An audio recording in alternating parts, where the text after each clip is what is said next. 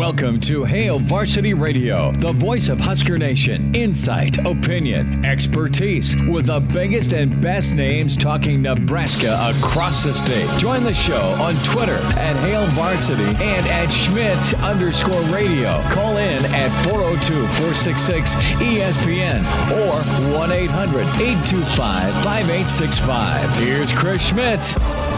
Welcome to it. We have made it to Friday. It's Hail Varsity Radio presented by the Nebraska Lottery.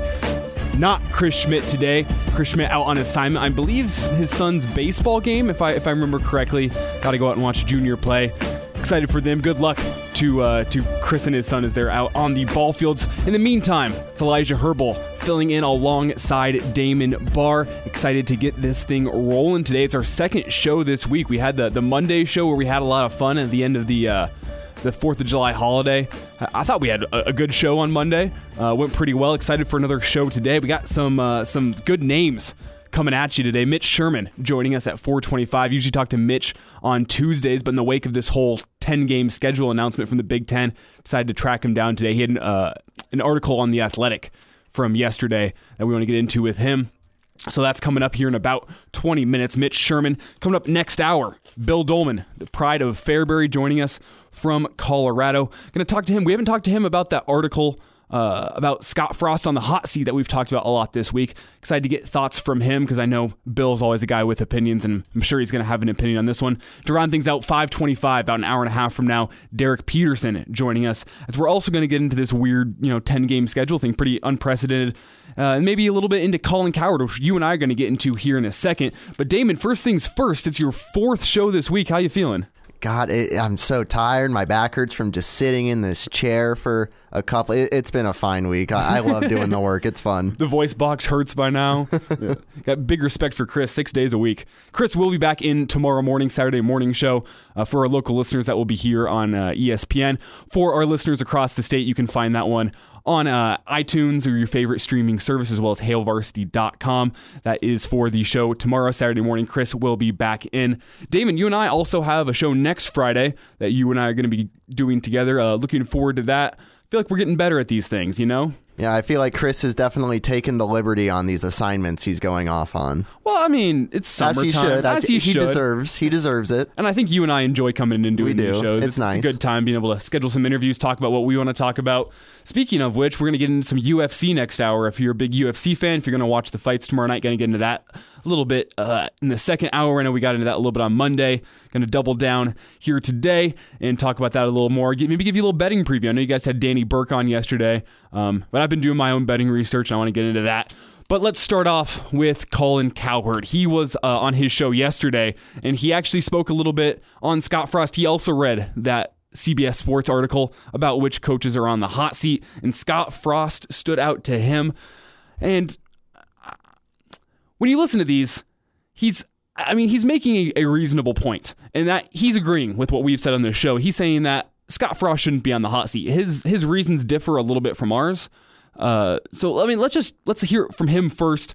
Up first, he kind of talks about how Nebraska isn't the program it once used to be. Here's Colin. The boss of Nebraska is the president, the AD, and the fans. They think Nebraska's an A job. It's a C job. I'm not even sure it's a C+ job. You're a 7-win program. Which, it may hurt Nebraska fans to hear that. To hear somebody say you're a 7-win program, you're no longer A tier. But, is he wrong? When you look at the recent history of Nebraska, right now, at the moment, we're not in a recruiting hotbed. We have funding coming in, but we haven't had recent success. We don't have the recruiting hotbed. We have some dated facilities.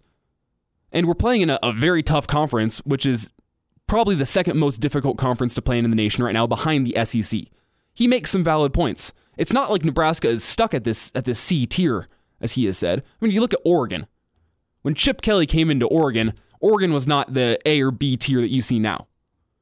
They were C tier. He had to build that program up and get it up to the A tier. Or look at Scott Frost even when he went down to UCF. That team had just went 0-12. If anything, I mean, they're in a good recruiting place, but not in a good conference. You don't expect to get good recruits at UCF. That's an F or a D job. And by the time Scott Frost left, I mean, people wanted that. They wanted to go coach UCF. There's good talent on that roster. Scott Frost left that program in a better place than whenever he got the job. He rose that program up to, a respectable job. Nebraska has fallen off of that. 6 wins, 5 wins, 4 wins. You look at the past couple years, it's not a good program right now. And Nebraska, if they do fire Scott Frost, is going to struggle to find somebody any better. I'm not saying Nebraska is going to fire Scott Frost. We've hit on that enough this week. Nebraska's not going to fire Scott Frost after this season, probably not even after next season, even if things go awfully. They gave him that 2-year extension. They were giving him chances to build things up. So, with all that in mind, I don't think he's making a bad point here. It may sound a little abrasive to Nebraska fans. It's reasonable. He kind of gets into that a little bit as well, saying, don't fire Scott Frost. Scott Frost wins 7.5 this year. Go ahead, fire him. Go ahead. You know, the only reason he took that job, because he could have had a bunch of jobs, he went there. That's it. So he's saying fire him, but you can hear what he's saying. It's don't fire him. Scott Frost is better than what Nebraska has shown in the past 5 years. Scott Frost is a better coach for this program. Damon, do you disagree with that? No, I completely agree. And the thing is, Scott Frost could go losing record for the next 20 years, and we'd still keep him on because, he's the golden Nebraska boy. I'm not saying that, this is a favoritism or nepotism kind of thing, but, he's the one that will want to get it done here. He's the one that has passion for Nebraska, and that's something that is kind of falling in, the eyes of the public, and it needs to be rebuilt. Colin dives a little bit into why Nebraska is at the place where it needs to be rebuilt, and he brings up 3 main points. Let's bring up the first one, which is that Nebraska is playing in the wrong conference, that leaving the Big 12 was a bad move. Number one with Nebraska, they're in the wrong conference. Oh, is that it? Is that all I had? That's my bad. I totally thought that cut was longer. I think we had another one coming up here in a second. But in the wrong conference. Come on now, Colin. Do your research. It comes down to dollar bills. When you look at it, in football alone in 2019, Nebraska made a $59 million profit. You can add to that the payouts from the Big Ten Conference, $51 million, for a total of $110 million in profit solely from the football program. The conference stuff comes a little bit from the other sports, but it's primarily driven by football. When you combine those two, $110 million in profit. The highest payout that Nebraska got from the Big 12, and that little, the revenue sharing, was $9 million. That's 1/6 of what Nebraska got last year from the Big 10. 1/6. When you just look at the dollar bills like that, it's an easy move. When you look at conference revenues, the Big 10's actually king. Last year, the Big 10 made $781 million. For comparison, the SEC, which was number 2, made $720 million. And the Big 12, which Nebraska left so famously about 10 years ago, made $439 million, $300 million short of what the Big 10 made last year. You can argue all you want that Nebraska has moved to a better conference with a higher competition, and that's why they're failing. But where they're not failing is in the pocketbook. Nebraska has done well for themselves leaving the Big 12 and joining the Big 10. Last year, Nebraska was 16th in the country in athletic budget, $142 million. The only Big 12 schools that made more last year were Oklahoma and Texas, who, that's who Nebraska was competing with in the Big 12, but Nebraska always was kind of third. Texas, Oklahoma, Nebraska. Now Nebraska's in the Big 10, where 7 of the top 20 teams in revenue are from the Big 10. Compare that to the Big 12, where they only have 4 teams in the top 45. I'm going to read you the list of teams that are in that top 20 from the Big 10. You got Ohio State coming at number 3. You got Michigan coming in right behind them at number 4. You got Penn State, Wisconsin, Michigan State. Then you have Nebraska, and then Iowa. Those are the Big 10 teams in the top 20 in terms of revenue across all of Division I. When you look at it that way, it's pretty simple. But Colin's actually coming from a little different perspective, and that's the perspective of recruiting. That killed their Texas recruiting. Because now Texas parents in Nebraska lived on Texas recruiting because there's no players in Nebraska. And California kids don't want to go to Nebraska. And Florida kids mostly don't want to go to Nebraska. There's no talent in Nebraska. That's the first point I'm going to dive into right to there. I mean, yeah, the talent in Nebraska isn't the same as a California or Texas or Florida, but look at the populations. Nebraska is getting good players from inside the state. Xavier Betts. Xavier Watts went off to Notre Dame, also a great talent. Chris Hickman last year. Nick Henrich. Garrett Nelson. Should I go on? There's talent in Nebraska, enough that you can build a team on. Obviously, it's not the Texas of the world where they probably don't even need to leave the state of Texas for their recruiting. It's different down there. But Nebraska's found success, even through the 90s, early 2000s, mid-2000s, Bo Pelini years, finding a good base of talent in Nebraska. And then into the second point here from Colin, that guys from California and Texas and Florida don't want to come to Nebraska. Well, tell that to the 7 Florida kids that came in the class of 2020. I mean, maybe these kids from across the country don't want to come play football in Nebraska. I get it. You're coming from warm Florida, warm California. It takes a little something to get you to Nebraska. Well, that little something, Scott Frost. Scott Frost is building something here. These players want to come play for Scott Frost. So as much as you can say Nebraska made the wrong move by going Big 12 to Big 10, Nebraska still gets talent in the Big 10. Nebraska's making more money in the Big 10. And you know who else is recruiting well in the Big 10? Penn State, Ohio State, Michigan, Wisconsin's recruiting well. Iowa recruits pretty well. It's not that this is some impossible place to recruit. Recruits are coming to the Big 10. So, I mean, Colin could have fixed this with 10 minutes of Google searching, but he doesn't want to do that. It's the national perspective of Nebraska. We ask all these recruits, what do people think of Nebraska? And this is what it is. We're getting some insight from Colin, more from him on, I mean, the expectations at Nebraska. And this is what the people around the country think. I think this is an interesting way to see what the opinion of Nebraska is around the country. He thinks a big problem is the unrealistic expectations that are placed on Nebraska. The boss has unrealistic expectations, and the boss are the fans and the media and the AD and the president. This is a 7-win program. That's all Nebraska is. They don't have any players in the state. Man. It's frustrating to listen to because it just seems so uninformed. He didn't come talk to Nebraska fans about this, but it is what people around the country think of Nebraska. But I don't think the realist or the expectations around here are unrealistic. When you go back to the budget, Wisconsin's budget's $151 million a year. Iowa's $137 million a year. Michigan State's $145 million a year, all within $10 million a year of Nebraska. Those are the schools that Nebraska fans want to be competitive with. Wisconsin and Iowa are in the same division. We're tired of getting just rolled by them. Those games have been train wrecks the past couple years. Iowa, I guess you could make the argument it's been close, but we've lost both games in the past 2 years. That's where we want to get. It's not Nebraska fans at the moment don't want to go win a national championship next year, in 2 years. We're realistic about that. Obviously, Nebraska fans want to get back to the glory of the yesteryears, 90s, 70s. But I think they also understand that times are coming. The change is coming. And Scott Frost is building that change. I mean, Bill Moose himself, unrealistic expectations. Are you kidding me? He said last year he just wanted 6 wins, and he doubled down on it this year. Said, I just want to make a bowl game. How is that unrealistic expectations? Another thing, it's 5 minutes of Google searching, Colin. His heart's in the right place. He doesn't want Scott Frost to get fired. But he's just seeming uninformed here. Last point from Colin that we'll get into is why Nebraska is failing compared to these schools like Wisconsin, Iowa, Michigan State. And he says it's because they don't have anything to hang their hat on. Wisconsin has a thing. They just develop unbelievable offensive linemen for the NFL.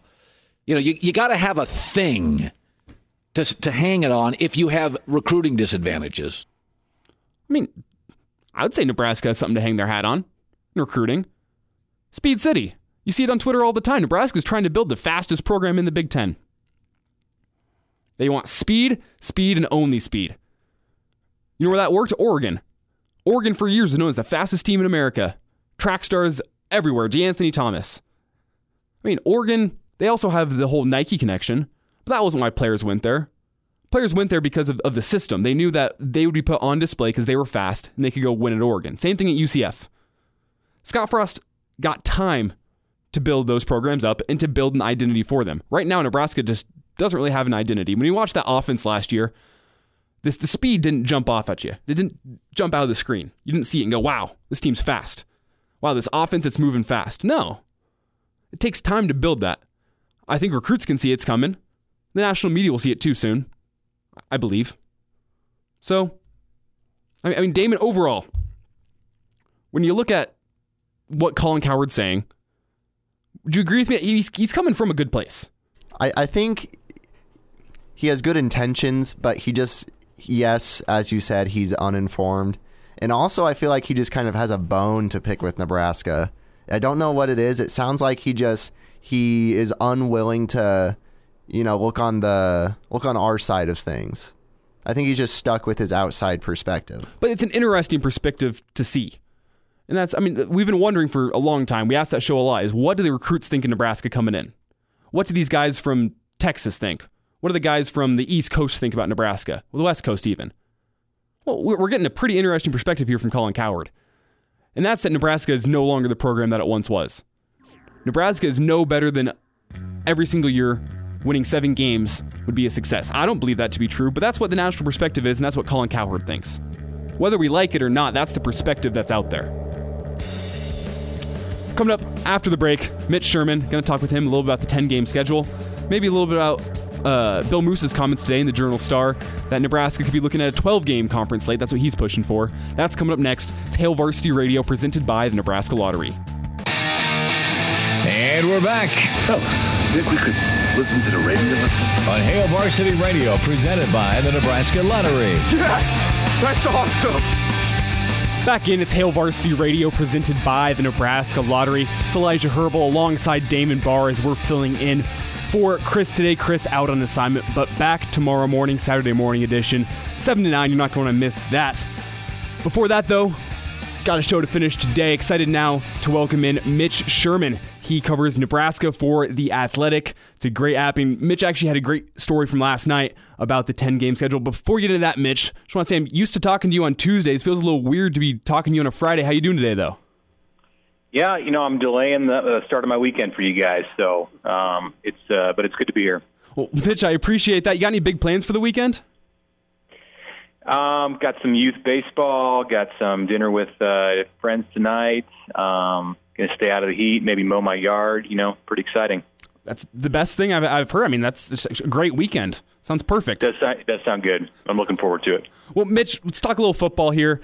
And the big news is yesterday's announcement from the Big Ten that they're going to be moving to a 10-game conference-only schedule. You wrote about it a little bit in a piece last night, but what was your first reaction whenever you heard the news? Well, when the news came out, I wasn't surprised. Our reporters at The Athletic have been on this throughout the week. If I go back to the beginning of the week when this started to look like it was going to be likely, I'd say at that point, it took me a little bit of getting used to for that to sink in. Mm-hmm. I just wrote last week about South Dakota State and the measures that it planned to take to be able to be a safe opponent for Nebraska in September. I felt pretty confident after speaking to Justin Sell, the SDSU athletic director, that South Dakota State could have come to Lincoln and played in a game that was not any more dangerous for Nebraska or for anyone else than a Big Ten game, for instance. But in listening to some of the explanations, first the speculation early in the week and then the confirmation yesterday that this is the Big Ten decision, it makes some sense. The Big Ten has given itself a path to be able to have a season. I think that's the optimistic way to look at it. It's the way I'm choosing to look at it right now. This is the Big Ten taking action, putting something in the works, saying, we think that this is the best way to go right now. It gives us the best chance to be able to play whatever it is, 9 games, 10 games. 10 games seems most likely, but there's 9 on the schedule right now. And there's also a way to look at it where you can say, all right, it's a slippery slope, and the dominoes have started falling. And we saw the Ivy League cancel the season.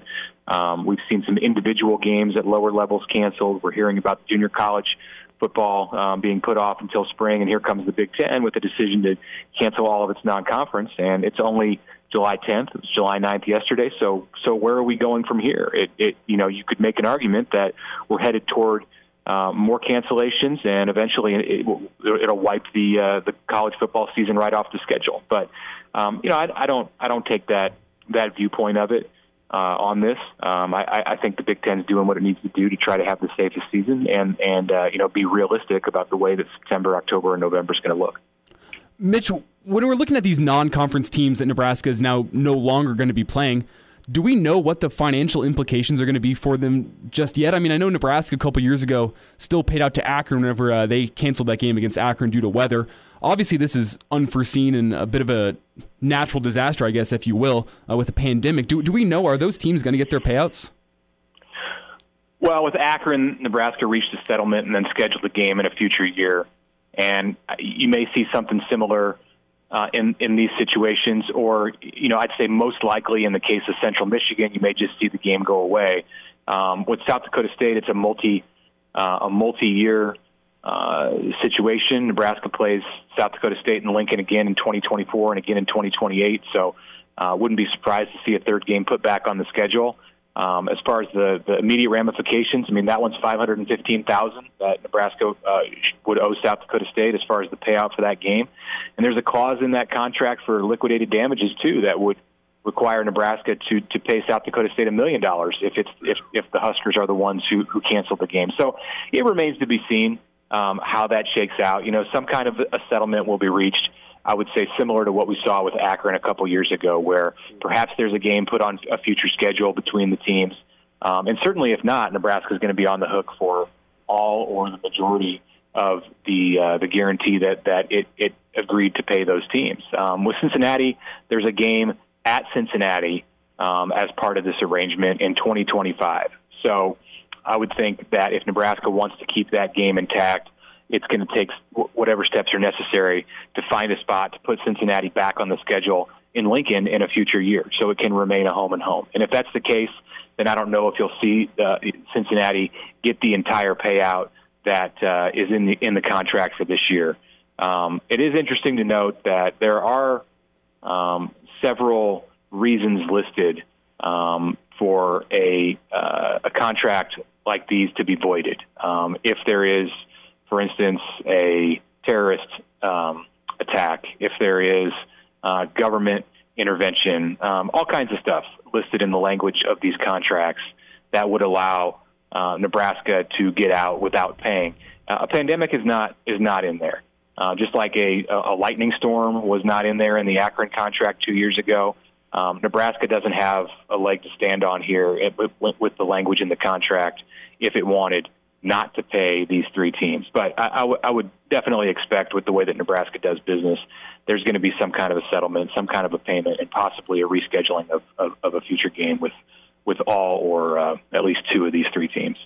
Mitch Sherman's with us. Mitch is a writer for The Athletic. And Mitch, whenever you're looking at this, the Big Ten was the one who kind of mandated this is going to be a conference-only season. Could you see them paying out to schools to assist them in paying these non-conference schools for the cancellation of the games? I don't really think so. I mean, the schools are the entities that benefit from the Big Ten media payouts. The Big Ten isn't necessarily getting rich itself off of the TV contracts and ticket sales. I mean, certainly the Big Ten bank account is in good shape.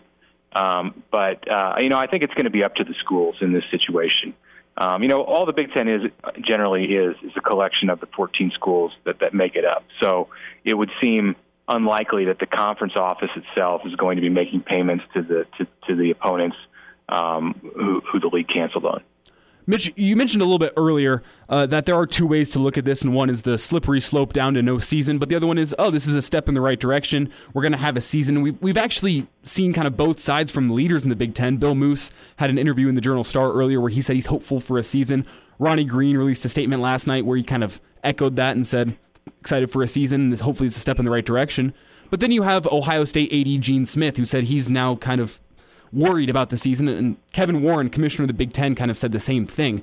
So, I mean, does that concern you at all, that even among the leadership, there's kind of doubt whether or not there's going to be a season or not?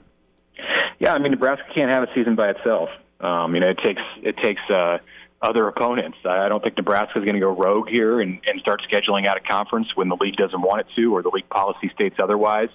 Nebraska's best hope and essentially its only hope for a season right now is for things to work within the Big Ten, and that means that other schools are going to have to be in situations like Nebraska. I understand the optimism in Nebraska. I share it in that you look around and it's not the pandemic, the coronavirus situation is not dire in the same way that it is in other states, and mostly in the Big Ten, it's all right, but Nebraska, even more so than like the state of Ohio, for instance, had 10 times as many deaths as the state of Nebraska, or the state of Pennsylvania bordering Ohio, which has had 2 times as many deaths as Ohio. I think, you're going to find various opinions from various leaders throughout the league, and it's easy to be optimistic, or it's a good choice to be optimistic in Nebraska, but you're going to have good outcomes and a good trajectory with the progress in staving off outbreaks in places beyond the Nebraska borders in order for this thing to work out the way the Huskers want. Mitch, last thought on this topic, and that's Bill Moose's comments in the Journal-Star. He actually said that he's pushing for a 12-game conference slate, and Scott Frost has said before that he thinks it would be a lot of games to play to even add one more to the conference slate. Do you have any thoughts on what Bill Moose said, saying, 12 games could be an interesting option?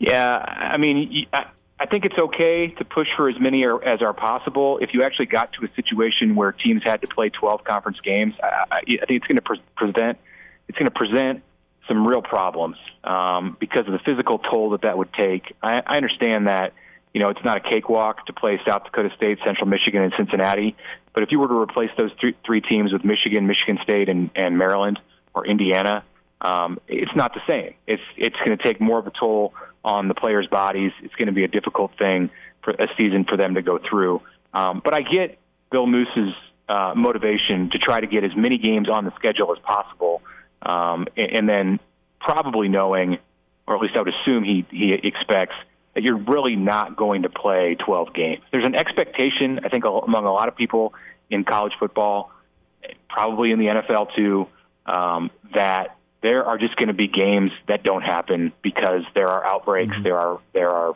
positive cases, and you can't play for that week. You've got to sit out for a week. So if you put 12 on the schedule, maybe you play 10. If you put 10 on the schedule, maybe you play 9 or 8. And I think a happy medium there, and where it's probably going to end up, is with 10 games on the conference schedule, and you hope you can get them all in.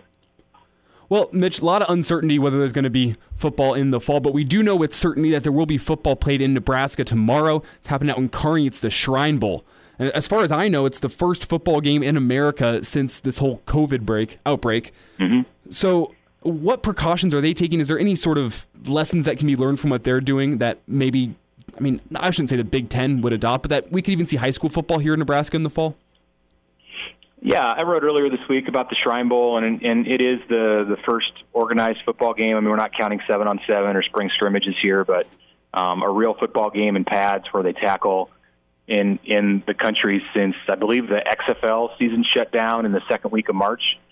So significant. It's a meaningful game that's taking place, and I guess I wouldn't say it's 100% ready to go until they kick the ball off and play that game. I mean, who knows what's going to happen tomorrow morning when everybody wakes up in Kearney, or tonight in Kearney. But the closer they get to kickoff, the more likely it is that they made it through that week without problems, and they're going to get that thing done, which is great to see. It shows that it can be done. I think it's a real positive step that people can look to, and it's good for high school football because the protocols and the procedures that were in place in Kearney this week, I think, are going to look a lot more like what we see on the high school fields this fall around the country and around the state of Nebraska than what we see in college. In college, in the Big Ten, where it has cut itself off from the rest of college football, you're going to have some pretty strict testing protocols. I think teams, players on teams, coaches associated with teams are going to get tested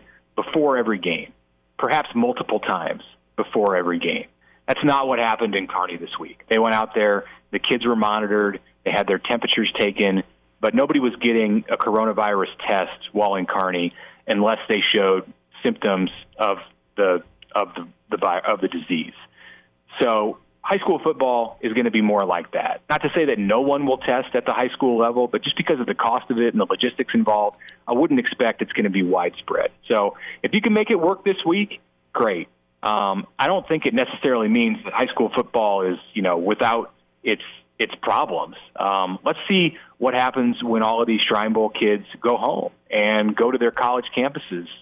Some of the Nebraska walk-ons in this game are reporting to Lincoln as soon as Sunday, and they're going to get tested when they get to Lincoln. So if they show up and they're positive, well, it shows that even if the Shrine Bowl went off as planned, it wasn't the success that you might have thought it was if some Nebraska walk-ons come in from Kearney and test positive for the virus.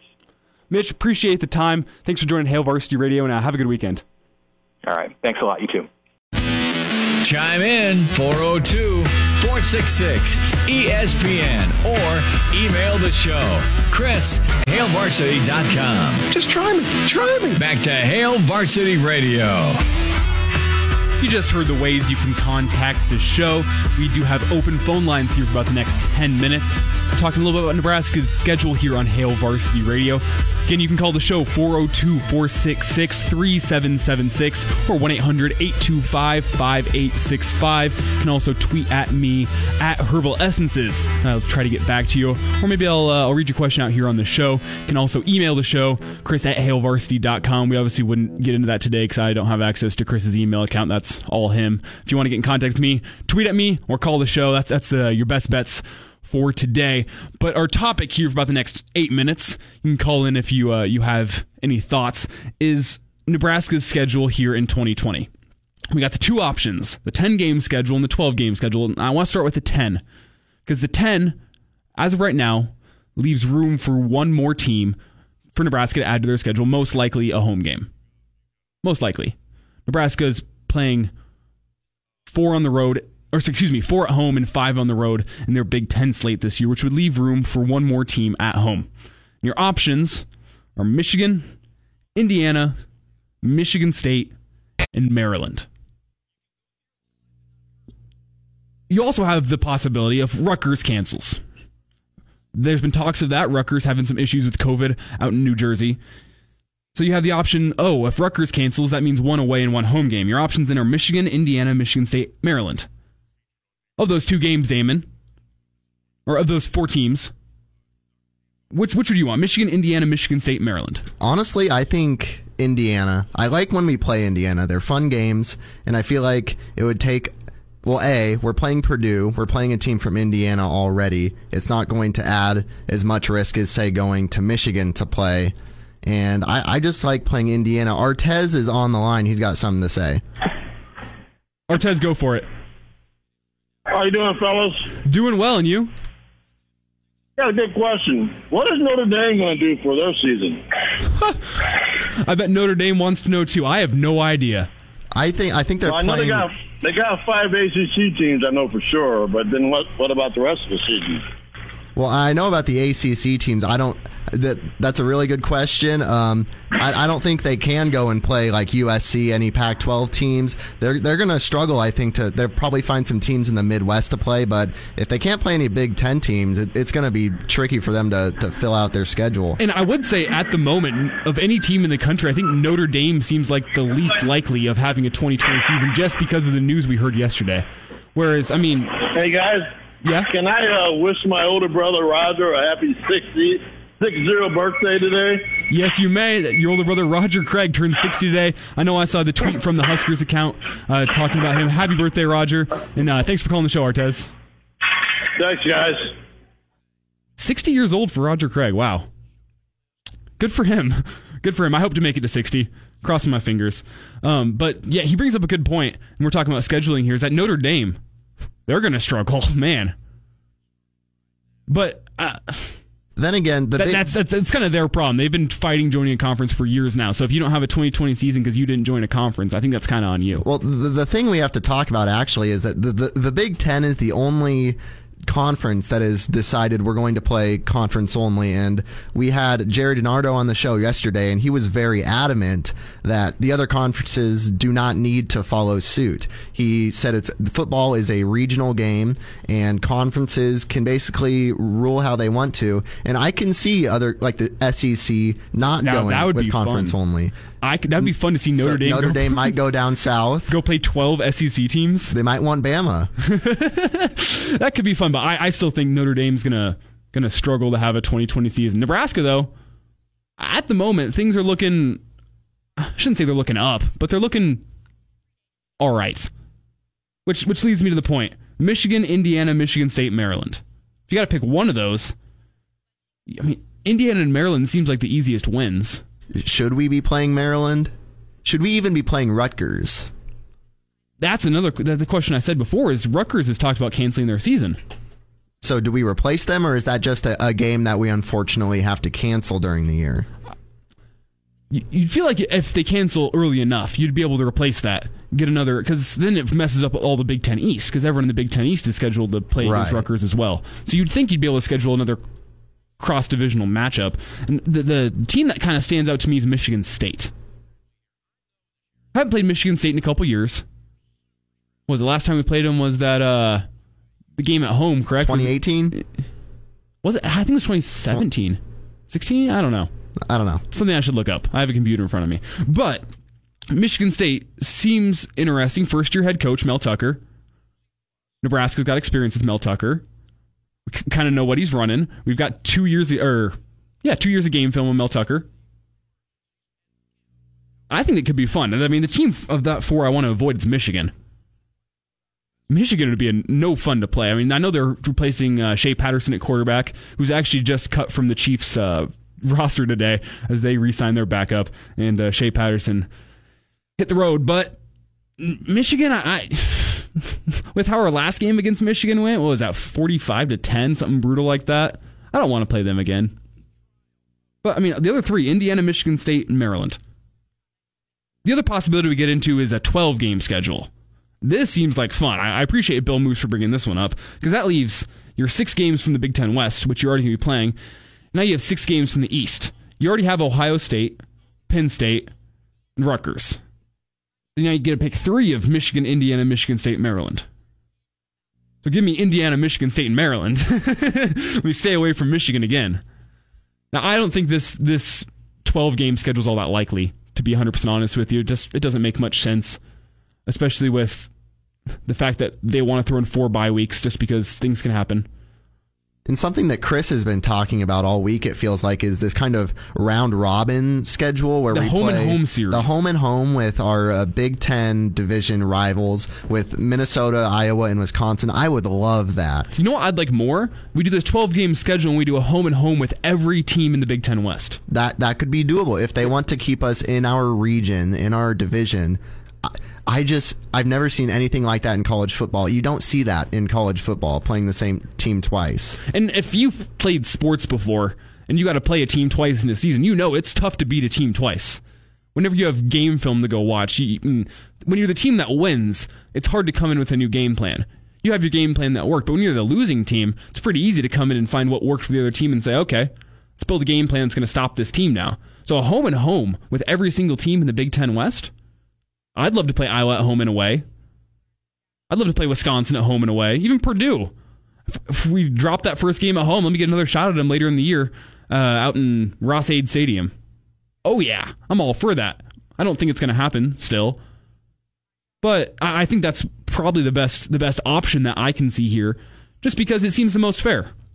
It seems like it'd be the best way to find a division champion in this weird year we're living in. I mean, if you're playing the Big Ten East and you got Ohio State, Penn State, Michigan as your 3 crossover games, well, you're pretty screwed. You're not going to have a good conference record, whereas if you just go Big Ten West home and home, it's fair. You can stack up everything head-to-head and say, well, every team played every team twice. Nothing to argue about. Could be interesting to me. We're up hour 1 here after the break. Coming up in hour 2, Bill Doleman, Derek Peterson. You're not going to miss it. You're listening to Hail Varsity Radio, presented by the Nebraska Lottery. And now, back to Hail Varsity Radio. Thank God it's Friday. It's Hail Varsity Radio, presented by the Nebraska Lottery. It's Elijah Herbal and Damon Barr filling in for the boss man as Schmitty is out on assignment. I think youth baseball. I still haven't checked on that. I could go back and look for the text from earlier this week, but that seems like a lot of work right now. But Damon and I have a fun show today, finishing up hour 1 here. We had Mitch Sherman earlier this hour. If you missed that interview, you can check that out in podcast form on ESPNLincoln.com or the ESPN Lincoln Twitter account. Damon will have it up here after the show. And a reminder, if you're catching up late, you can catch the full show on iTunes or your favorite streaming service, as well as hailvarsity.com. Before we get into this little last hour finishing topic, Damon, I just want to remind you about our friends over at West Blue Realty. If you're looking to make a move in 2020, you need to give the real estate professionals at West Blue a call today. They specialize in residential home sales in Lincoln and the surrounding communities, and they will help make your next move a smooth one. For a limited time only, mention Hail Varsity, and West Blue Realty will provide you up to $1,000 upon the closing of your next home purchase. And if you got agricultural land to sell, they do that too. They have an experienced auctioneer and can handle anything from live auctions, sealed bids, and general land listings. They've sold land in Lancaster, Odo, and Seward counties this year alone, so they can handle a large radius. Remember, you need to ask yourself what West Blue can do for you. Call my friends Tom Luby or Kelly Hofschneider for more details. They're located at 1120 K Street, Suite 200, downtown. Ask and tell yourself, remember, it pays to work with West Blue. WestBlueRealty.com. Now, Damon, topic for the end of the hour here with our last about 2 minutes is, what should I do with my Saturdays if there's no college football in the fall? Well, you're going to have to move that breakfast beer to lunch. That's step one. Or I can move it earlier. Okay, early breakfast beer on a Saturday. Maybe find some bowling on ESPN2. Cry a little bit. I don't know. Saturdays without football is just going to be completely alien. It's going to be we shouldn't say there isn't. If there's a single Saturday in the fall without football, I am not going to know what to do with myself. Well, the problem is I have that feeling like every single year come January. Bowl season ends, even like through December, after conference championship week, Saturday comes around, I go, well, could do some yard work, I guess, but it's winter time. So maybe I'll have a chance to do more fall, winter, or yard work. Could be fun. Maybe I'll just rake leaves every single Saturday. I really don't know what to do with myself. Like, it's terrifying. Maybe we'll have an extra long Saturday morning show for Hail Varsity. I'm just going to put up an old game from last year that I didn't watch. Maybe some action, some teams from the Pac-12, and just pretend it's a real football game that's live. Well, you bring up a good point. Maybe I could make a list of classic Husker games. Make a list of 12 that you got to watch. These are the 12 games that are on YouTube that you can't miss. And you'll have to start week 1 through week 2 or through week 12, watching a new game every single week and getting cultured on. Maybe we should just pretend it's 1995 and just go through that season. Ooh, that could be fun. 25-year anniversary. We just pull up every single game from 1995 and watch it. Oh, that's not a bad idea. I don't know. Chris always tells me about these players and teams, and I go, well, I've heard of them, but I'm sorry, I can't say I've ever watched them play. They graduated college before I was born. I'm sorry. Maybe this is my chance now. I don't know. The other option's Netflix, but it's a never-ending catalog on Netflix, but at the same time, I scroll through it and go, well, none of this sounds interesting. The best case scenario is that we don't have to do any of this and we can just sit on the couch and watch live sports, live football. That would be the best option. Backup plan, though, is on Netflix. There's a show I started watching. It's called Home Game. Really interesting show. It is about the weirdest sports around the world. It's awesome, and it makes me kind of wish we had some of these in America. There's one called Calcio Storico where it's just bare knuckle boxing combined with rugby. It's awesome. Go watch that show on Netflix. It's Hail Varsity Radio, presented by the Nebraska Lottery. A Village Hearth puts so much care into making their natural buns. Baked with good stuff like toasted whole grains and natural honey, you're sure to find a variety that's just right for you. So no matter how you like your burger, Village Hearth has the perfect bun to build it on. Village Hearth Breads, baking our best for you. Welcome to Hail Varsity Radio, the voice of Husker Nation. Insight, opinion, expertise, with the biggest and best names talking Nebraska across the state. Join the show on Twitter at Hail Varsity and at Schmidt_radio. Call in at 402-466-ESPN or 1-800-825-5865. Here's Chris Schmidt. Welcome back. It's Hour 2, Hail Varsity Radio, presented by the Nebraska Lottery. It's Elijah Herbal and Damon Barr filling in for Chris as he's out on an assignment, but we're still got a good show going here, I think. Talked with Mitch Sherman last hour. Excited now to welcome in the pride of Fairbury. He's doing work for NBC Sports in the Olympics. That is Bill Doleman. Bill, it's been a bit of a weird past 24 hours with this whole Big Ten moving to a 10-game schedule. How you doing, man? Not nearly as weird as you saying Chris Schmidt is on assignment. Well, he's watching his kid play baseball, which is a wonderful thing to be doing. Don't get me wrong, but I mean, I read all this, Chris Schmidt's on the air like 90 hours a week and KFOR, KLMS. I mean, he's sitting down, he's pushing the buttons, talking every now and then on assignment, like he's breaking some investigative story. He's doing. That's weird. Oh, come on. He's doing very important work watching his son play baseball. No. That's absolutely best. But let's not, put this under some type of big-time story breaking that he's doing on assignment. You should see Damon. You are having Damon cracking up laughing in the other room right now. I don't think he's ever experienced someone just absolutely trash Chris like that. Not trashing Chris. He does great work. But, Bill, I'm glad you said it and not me. But let's get into some sports, though, because I don't want to be fired by the end of this show. And no, you're good. I got you covered. Don't worry about it. Appreciate that. Yeah. But let's get into some sports. And before we get into this whole 10-game conference schedule thing, which is weird, and I don't think anyone really knows all the ins and outs of it, let's get into Scott Frost. And there was an article earlier this week indicating that Scott Frost has to win or he's going to be fired this year. He is on the top level of the hot seat right now. He's alongside Tom Herman in that list of guys. So I wanted to get your initial reaction on that because I kind of have a feeling where you're going to be going with this. But Scott Frost on the hot seat? Oh, my God. It's only hot if that seat has been sitting out in the Nebraska sun and nobody's been in it for a while. That could not be farther from the truth. I mean, it was surprising to me that it came from somebody as well-respected as Dennis Dodd. Because a lot of times you see articles written by somebody that you've never heard of writing for some obscure website, trying to get clicks. Now, I will say that there's probably an element to try and get clicks because, well, let's face it, if the words Nebraska and football or Husker and football are anywhere on the web, Nebraska fans will click on it, right? Mm-hmm.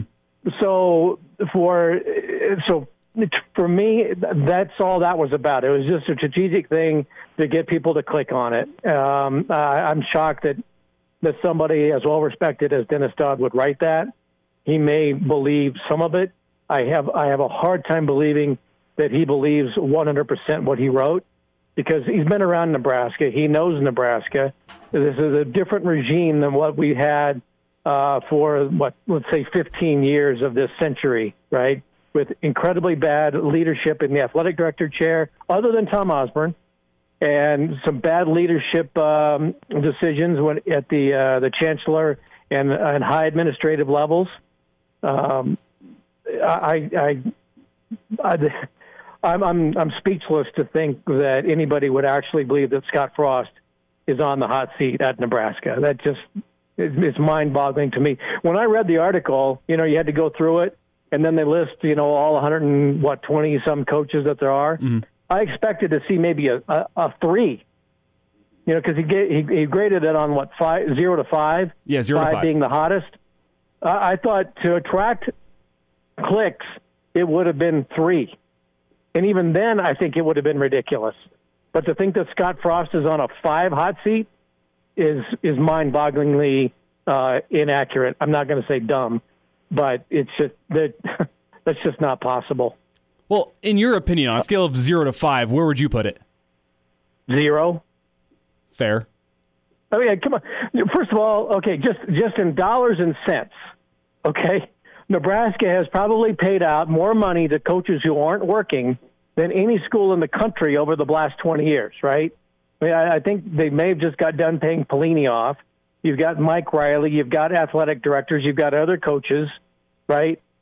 So Nebraska, I don't think is going to stand. Nebraskans are going to continue to stand for paying people not to work, right?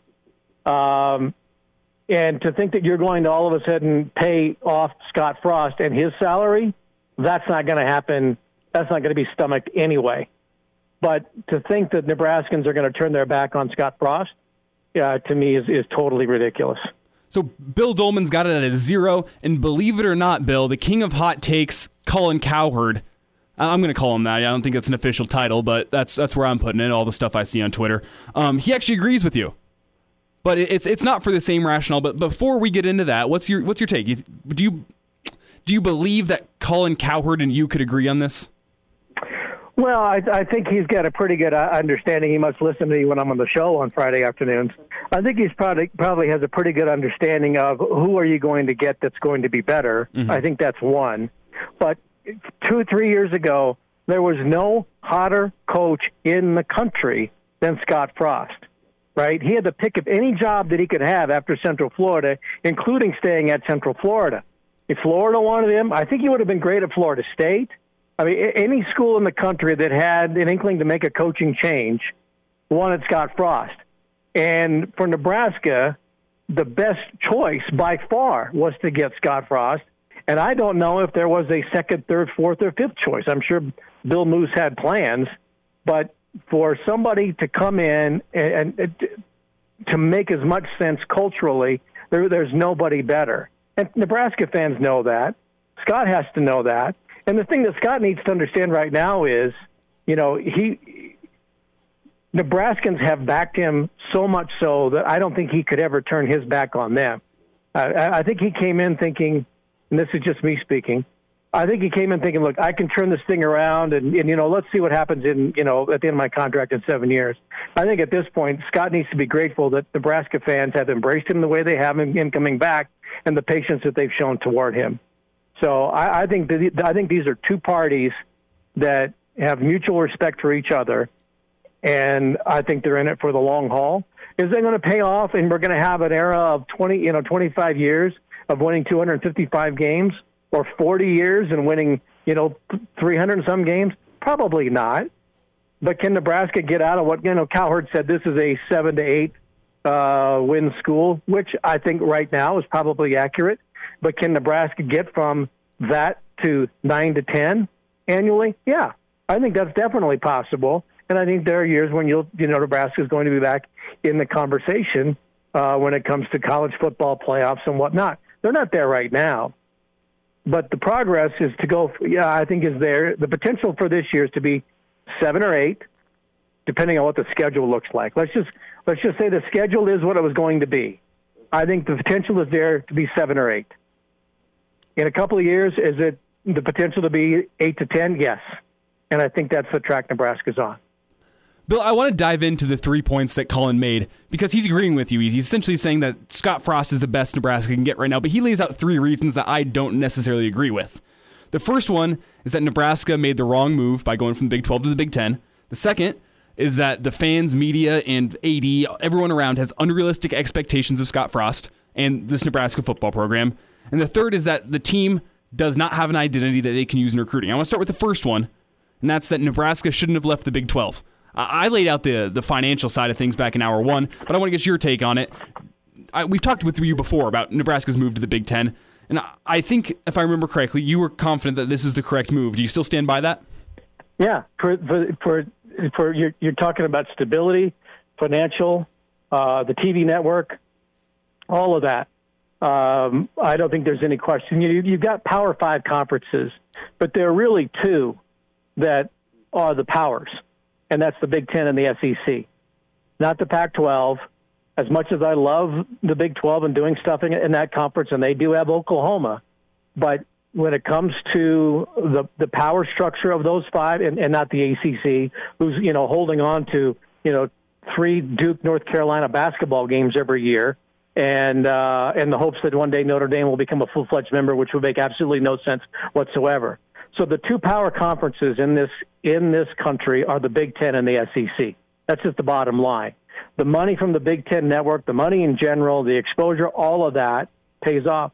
There is still 10 years after all of that conference realignment took place. There is still uncertainty about the Big 12, TV contracts, membership, Texas, all of that kind of stuff. There is still some uncertainty that there just isn't there with the Big 10 or the SEC right now. The other part about this is, look, and I said this from day one when I first saw my first memo in the Nebraska was going to be in what was called the Big 12. And Nebraska doesn't have a rival and all that in the Big 10. I think that's going to be there with Iowa. And I think the Iowa rivalry is much more solid than this whole Colorado thing that was manufactured by the Big 12 ever was. But when they made the decision, the Big 12, to separate Nebraska and Oklahoma from the traditional end-of-the-year football game, that was it.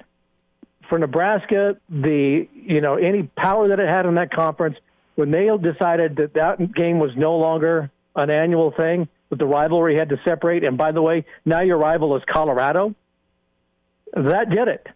If Nebraska and Oklahoma had maintained its rivalry, the Big 12 had allowed it, I think Nebraska to this day would be in the Big 12.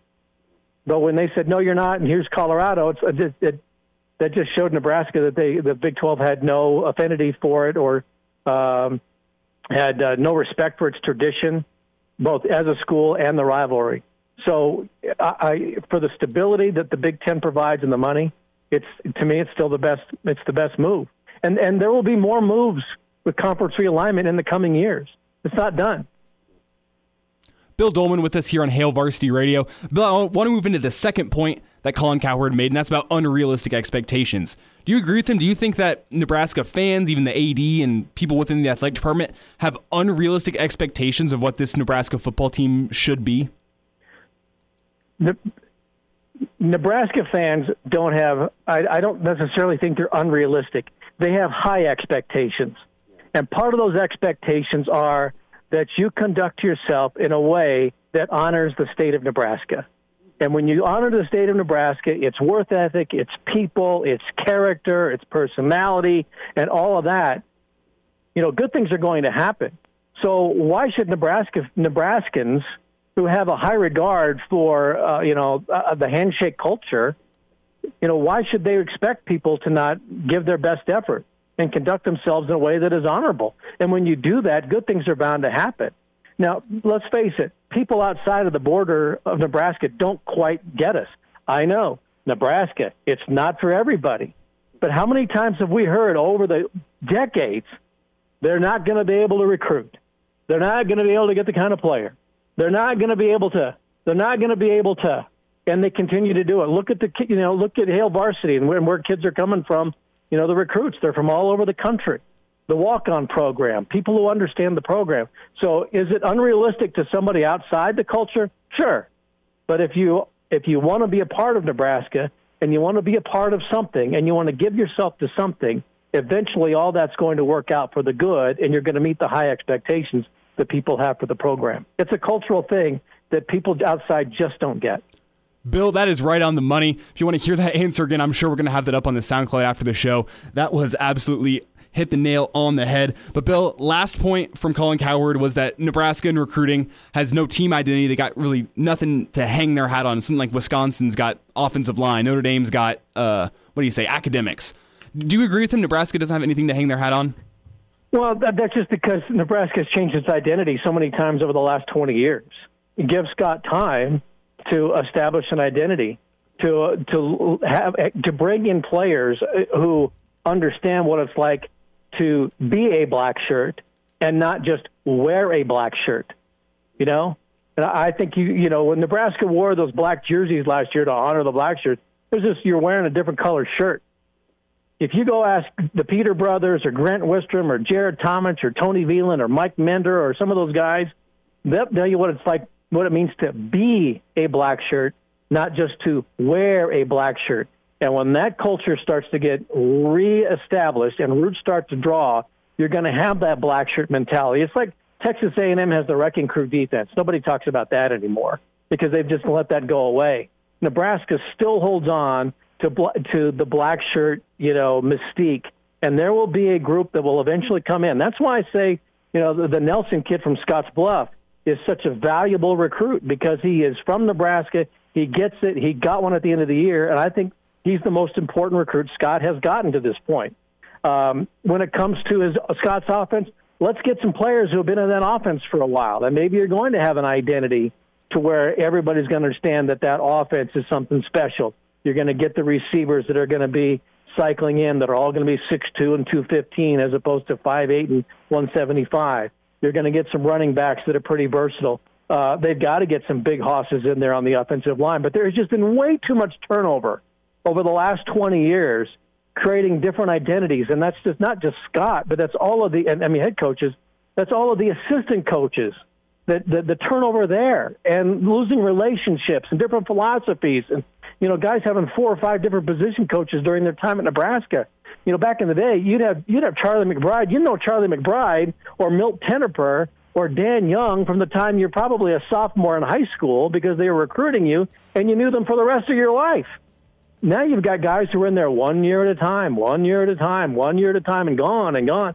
It's hard to establish an identity. It's hard to establish rapport, and it's hard to establish roots. But as long as that staff can stay together and philosophies can get entrenched, you've got recruiting bases with deep roots, it'll all start to come back together, and you'll start to see identities that people will reflect, that will reflect the Nebraska program, the Nebraska culture, the Nebraska people, and the expectations. Bill, we're up against a break. It's going to take time. Bill, I got to cut you off. I'm sorry, we're up against a break, but I want to thank you. Appreciate the time. You were just on the money today.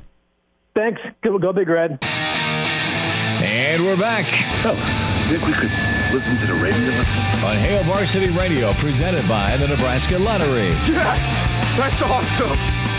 Back in, it's Hail Varsity Radio, presented by the Nebraska Lottery. Elijah Herbal and Damon Barr filling in today for Chris Schmidt. Had a good show, I feel like, today. Mitch Sherman joined us first hour. Bill Doleman just now. Both really great interviews. You can catch both of those on ESPNLincoln.com, or you can catch the podcast HailVarsity.com, or your favorite streaming service. Excited now for one last great interview, and that is with Derek Peterson. Derek, I'm sure you've read his stuff. So he writes for Hail Varsity Magazine and HailVarsity.com. Derek, it's been a pretty weird and uncertain past 24 hours as we look ahead to this 2020 season. How you doing, man?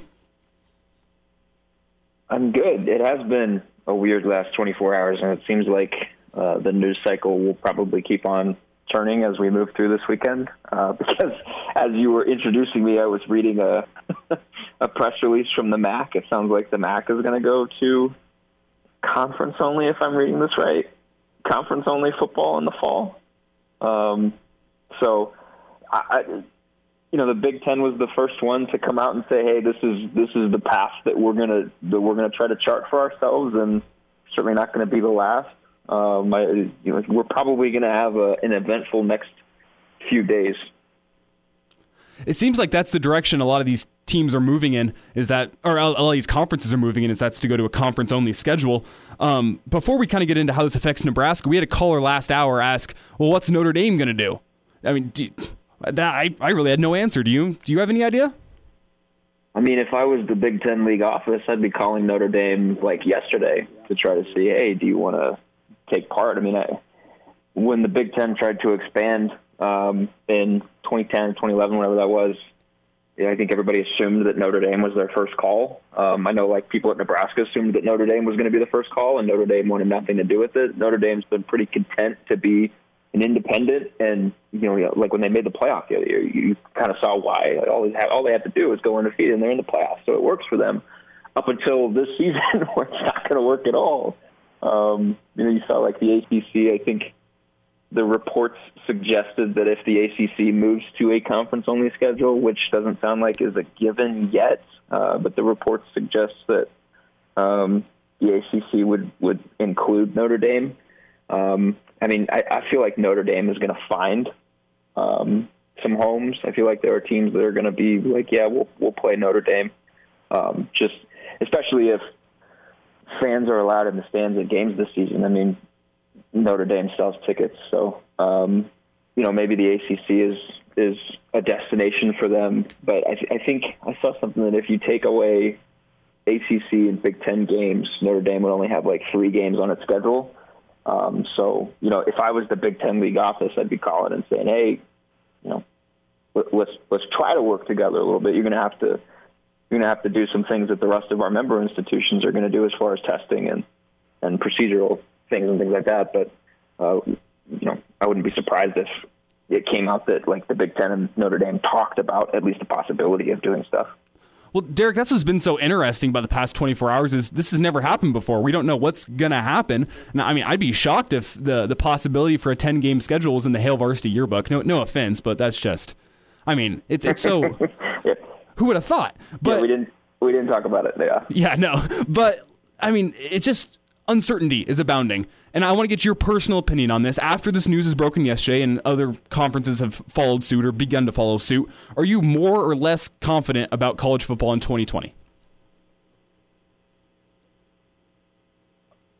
I don't know that the Big Ten's announcement yesterday really changed my outlook on the season. I think, if anything, it was Commissioner Kevin Warren's comments after the fact on BTN, and I think he spoke to Cleveland.com, or Sports Illustrated was the one that he spoke to privately.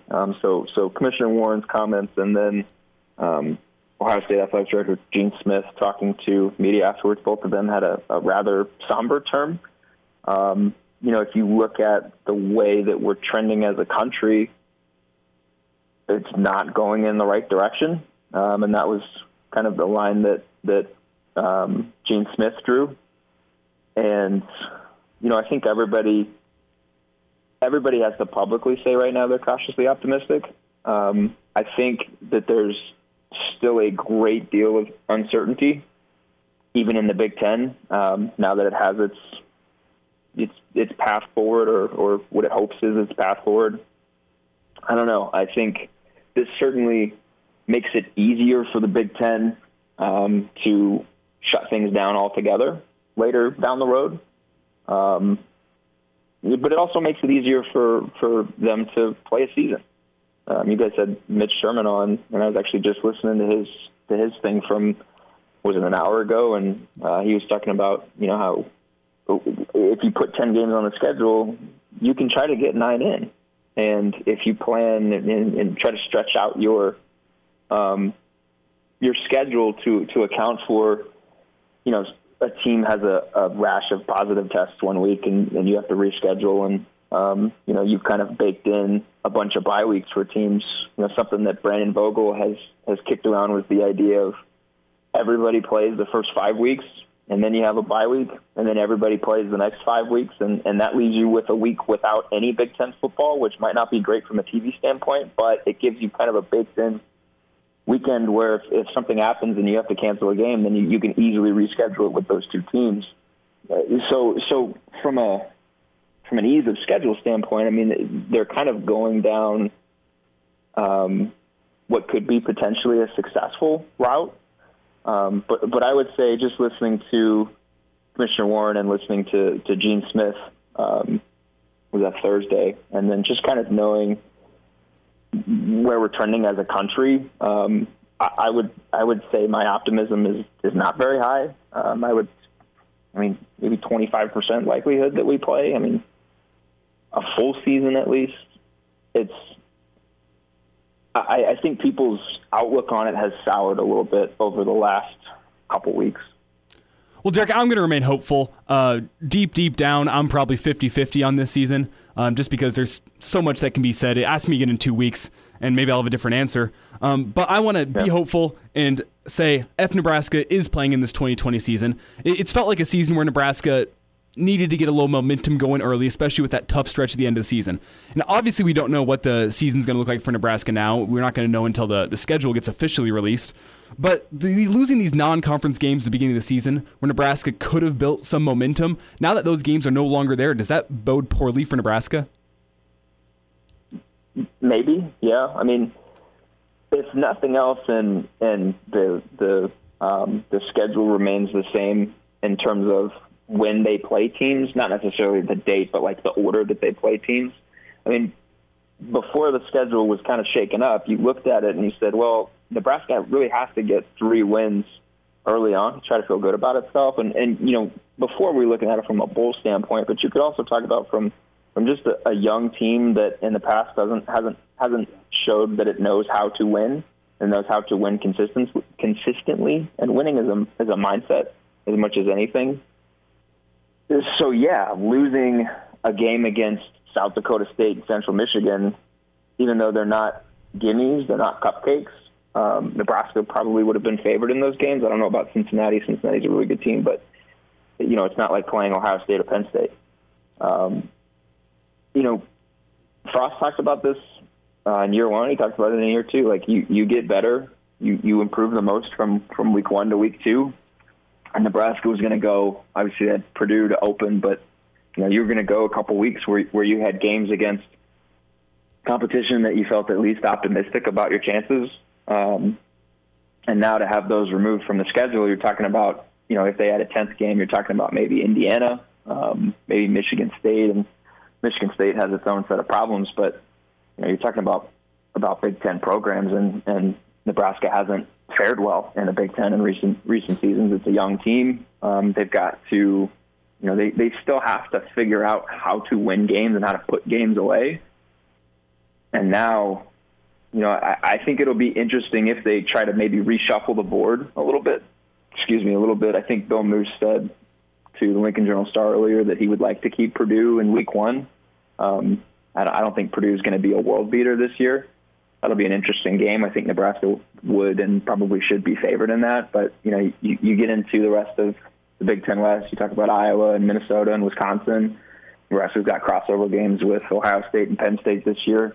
They could have used those first 3 games in the non-conference, so 3 of the first 4 weeks to try to build some good vibes around Memorial Stadium and build some momentum, but maybe a little bit more importantly, build some chemistry with your offense and Adrian Martinez at quarterback.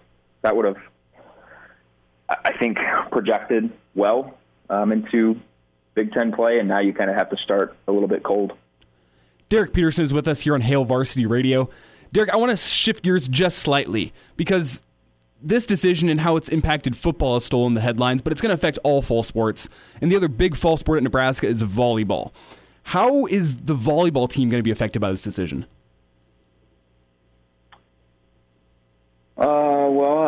I had Jacob Padilla on my podcast today to kind of ask him that question, and it sounds like that this is something that Coach John Cook was preparing for. The way Jacob phrased it, it's really going to hurt Nebraska to not have that game against Creighton in Omaha. They had a non-conference game against Creighton. I believe they had a non-conference game against Stanford.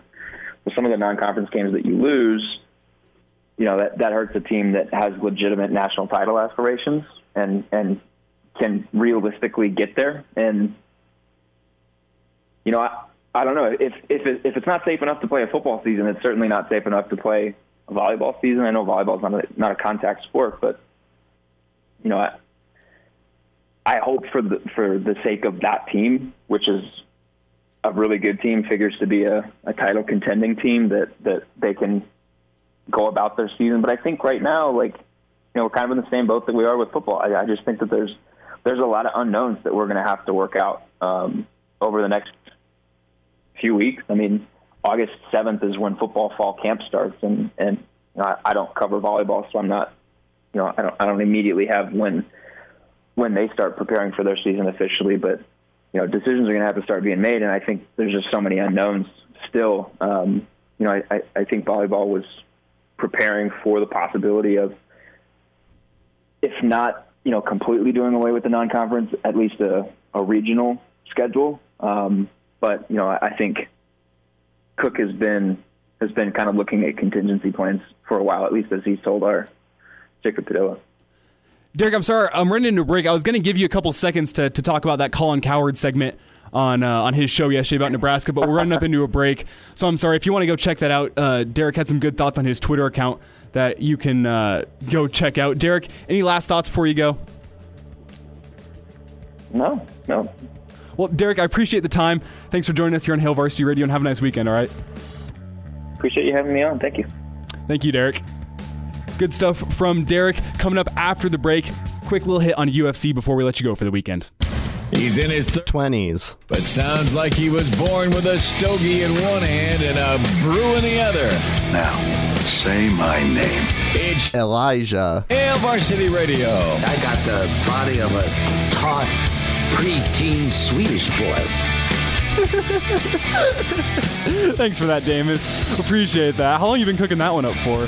For like 30 minutes now. That was nice. I really enjoyed that one. I kind of need that one. We should get that one saved specifically into me, because you're never going to beat the first time. We got to have my own rejoin. That's going to be my rejoin now. That was awesome. I appreciate that. Excited to get into some UFC talk. Just a reminder that if you missed any of the interviews today, that's Derek Peterson about 15 minutes ago, Bill Doleman beginning of the hour, Mitch Sherman last hour. You can catch all those ESPNLincoln.com or in the podcast form on HailVarsity.com, iTunes, or your favorite streaming service. I mean, I thought we had 3 really good interviews today, really good insight in this uncertain football world we're living in right now. Who knows what's going on with the 2020 season? But I think we had 3 guys come on who really gave it to us straight and let us know what's actually going on out there, because it's uncertainty. We don't know what's going on. And good stuff from all 3 of those guys. I really encourage you to check those 3 out. But I want to get into UFC 251 taking place on Fight Island in Abu Dhabi tomorrow night. All the fighters are there. All the fighters are ready to go. I have $60 in my checking account that has been saved for this fight. I am super excited. Hoping I can get a group of friends over, less than 10 obviously, but a group of friends over that can help me pay for this, because I'm paying for it one way or another. Tomorrow night's going to be awesome. I got 3 title fights all going down tomorrow night. You got Kamaru Usman versus Jorge Masvidal. You got Volkanovski versus Max Holloway, and you have Petr Yan versus Jose Aldo. That last one is the interim belt, which has been left after Henry Cejudo, the former Olympic gold medalist wrestler. He retired from the UFC, left that belt vacant. So now Petr Yan and Jose Aldo are going to be battling for that one tomorrow night. But I want to start it off with this Alexander Volkanovski and Max Holloway fight. Currently, Alexander Volkanovski is just about a 2-1 favorite over Max Holloway. These guys are fighting again. They fought last in December 2019, about 7 months ago. And in that fight, Alexander Volkanovski won by major decision. Full 5-round fight there. And both of these guys just are at the top of their game right now. They're both in the top 10 in the pound-for-pound rankings across the UFC. It's going to be a whale of a fight. Max Holloway looking for some redemption after that one, but Alexander Volkanovski hasn't lost a fight in 7 years. He's undefeated since he's joined the UFC, 21-1 record coming into this fight. Max Holloway, on the other hand, 21-5. Both these guys in their late 20s, still young fighters, got a lot of their UFC careers ahead of them. But they both have interesting stats that would lead you to believe that they're not going to lose this. I said Volkanovski hasn't lost a fight in 7 years. It's pretty incredible. On the other hand, Max Holloway hasn't lost back-to-back fights in 7 years. His last fight was to Volkanovski back in December. He's had 7 months off since, and he's now looking to keep his streak alive of never losing back-to-back fights. So, a lot of interesting options that could go here. Volkanovski is his first time fighting a fighter for the second time. We talked about that last hour, how difficult it is to beat someone or a team twice. And Alexander Volkanovski now has to go beat Max Holloway 2 times. This is the one that I think is your best bet if you're going to be betting on the fights tomorrow night, at least across the 3 championship fights. Max Holloway took Volkanovski the distance last time, all 5 rounds. Neither got knocked out. Neither was really all that close. But Volkanovski really did. He tore him to pieces in the striking game. He won all 5 rounds in that fight. Max Holloway, though, has 5 rounds, 25 full minutes of fighting to be able to go back and watch and evaluate and be able to say, what can I do better? So I think Max Holloway is the one for you. I mean, neither of these guys are knockout artists, really. I think it's going to go another full 5 again. But, I mean, with how the UFC is one punch can end it. One punch can change how a fight goes. So you never know. It's always tough betting on the UFC. But I think Max Holloway is the best bet to get the upset tomorrow night. I have one question. How much does losing a fight determine the outcome of a fighter's career? Like you said, he hasn't lost in 7 years. Do you have to do that to be the best? Can you not afford to lose? That's what's unique about UFC. Isn't in a boxing career, you lose one and you go, oh, it's kind of it for this guy. A 40-1 record doesn't look as good as a 41-0.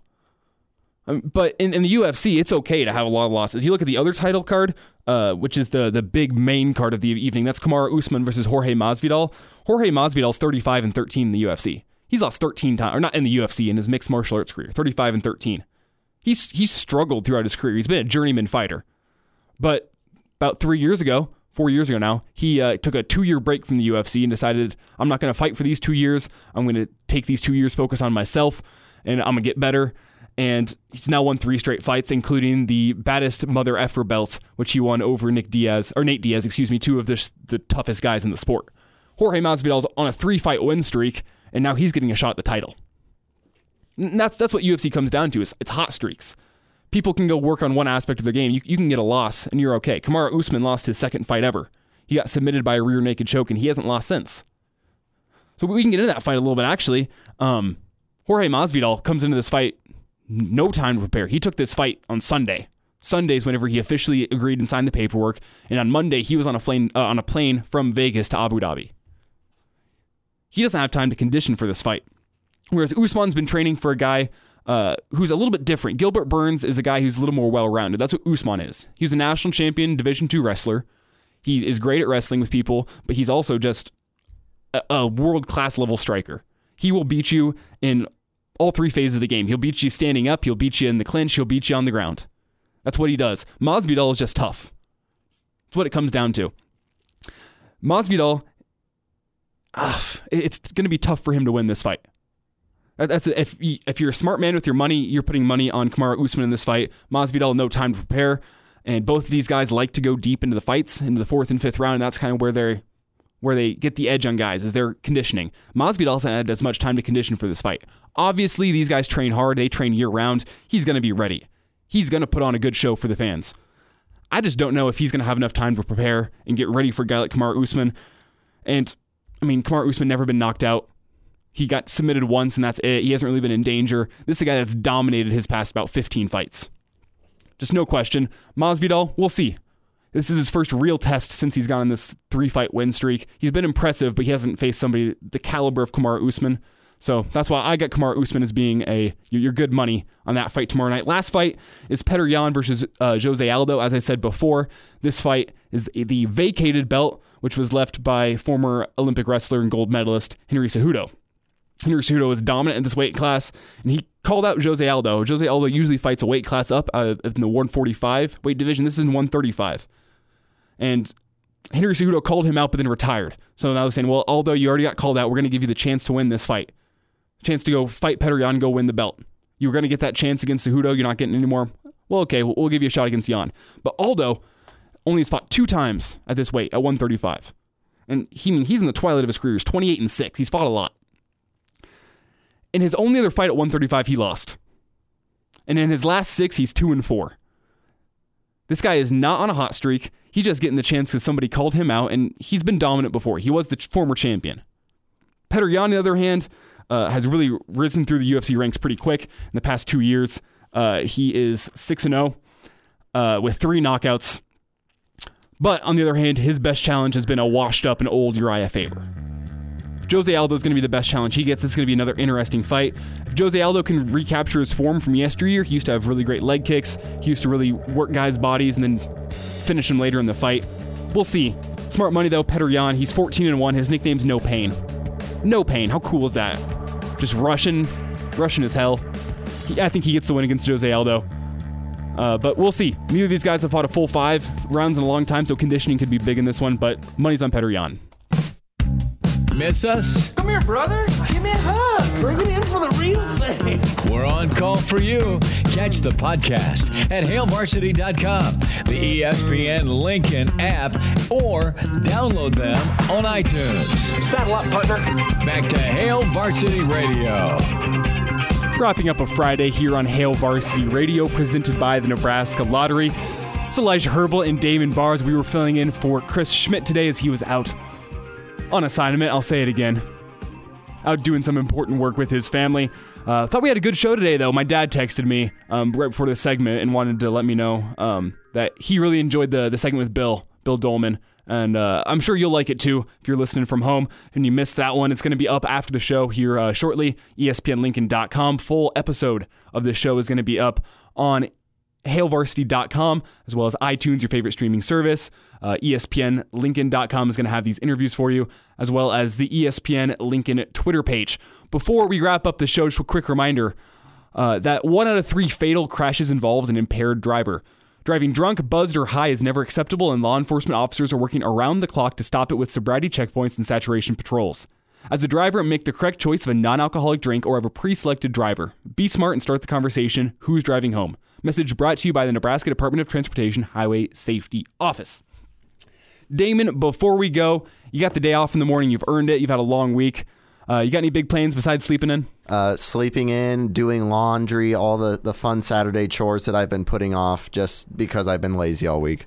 I got a lot on the docket this weekend that I'm not sure if I'm going to have time for it all because I got to wake up and I'm doing the show in the morning, which I'm really excited for. That's actually no sarcasm whatsoever. I know my voice sounded very dry, but it's actually a really nice way to start my morning. Get some coffee in me, get in here, talk about Nebraska football. What's better?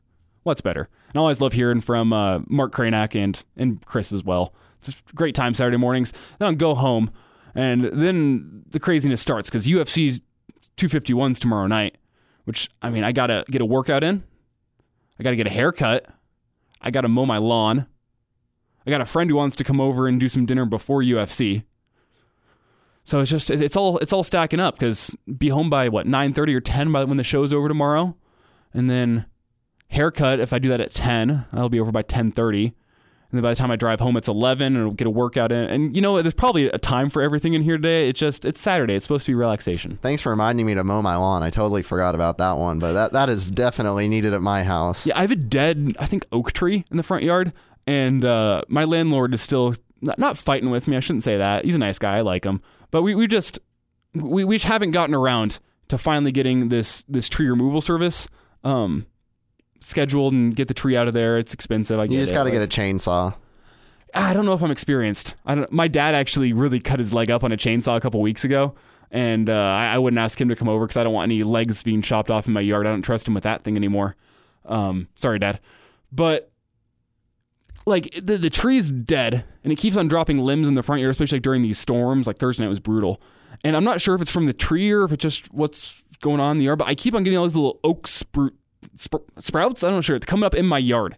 So I have like a nice green lawn and then just randomly there would be like a little mini oak tree coming up with like a couple leaves on it. It just looks really ugly. So I got to get it mowed because like all my friends are going to judge me whenever I have them over for UFC 251 tomorrow night if my lawn doesn't look good. I'm sounding way too old to be 21 years old, talking about my lawn and impressing my friends with my lawn. Like, they don't care. But I care. I need to get that worked on. Then backyard, I got to get some grass planted in there too. Maybe that's what I'm going to do. I got grass to plant in the backyard. If college football's canceled in the fall, every single Saturday is going to be a nice lawn day. I'll just get all my grass planted. Sorry, if you don't care about my lawn, I'm sorry. It's something I'm passionate about. We'll be back in the morning, though. Hail Varsity Radio, presented by the Nebraska Lottery. And don't forget, Chris back in tomorrow. If you missed him, I'm sorry, but he's back tomorrow.